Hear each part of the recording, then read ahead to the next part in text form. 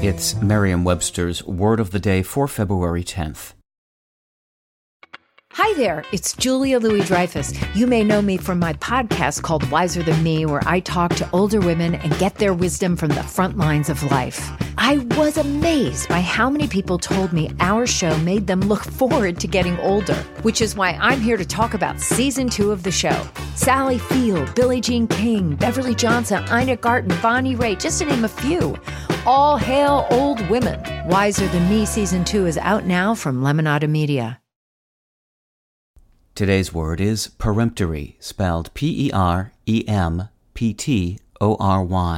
Peremptory is an adjective that means expressive of urgency or command, or marked by arrogant self-assurance. Here's the word used in a sentence from The New Yorker by Greg Jackson.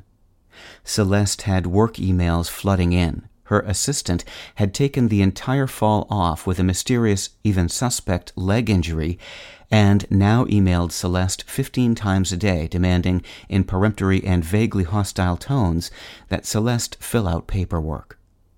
The word peremptory comes from the Latin word peremere, which means to take entirely or to destroy.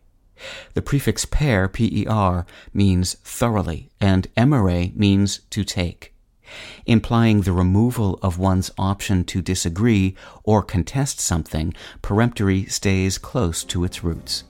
With your Word of the Day, I'm Peter Sokolowski. Visit Merriam-Webster.com today for definitions, wordplay, and trending word lookups.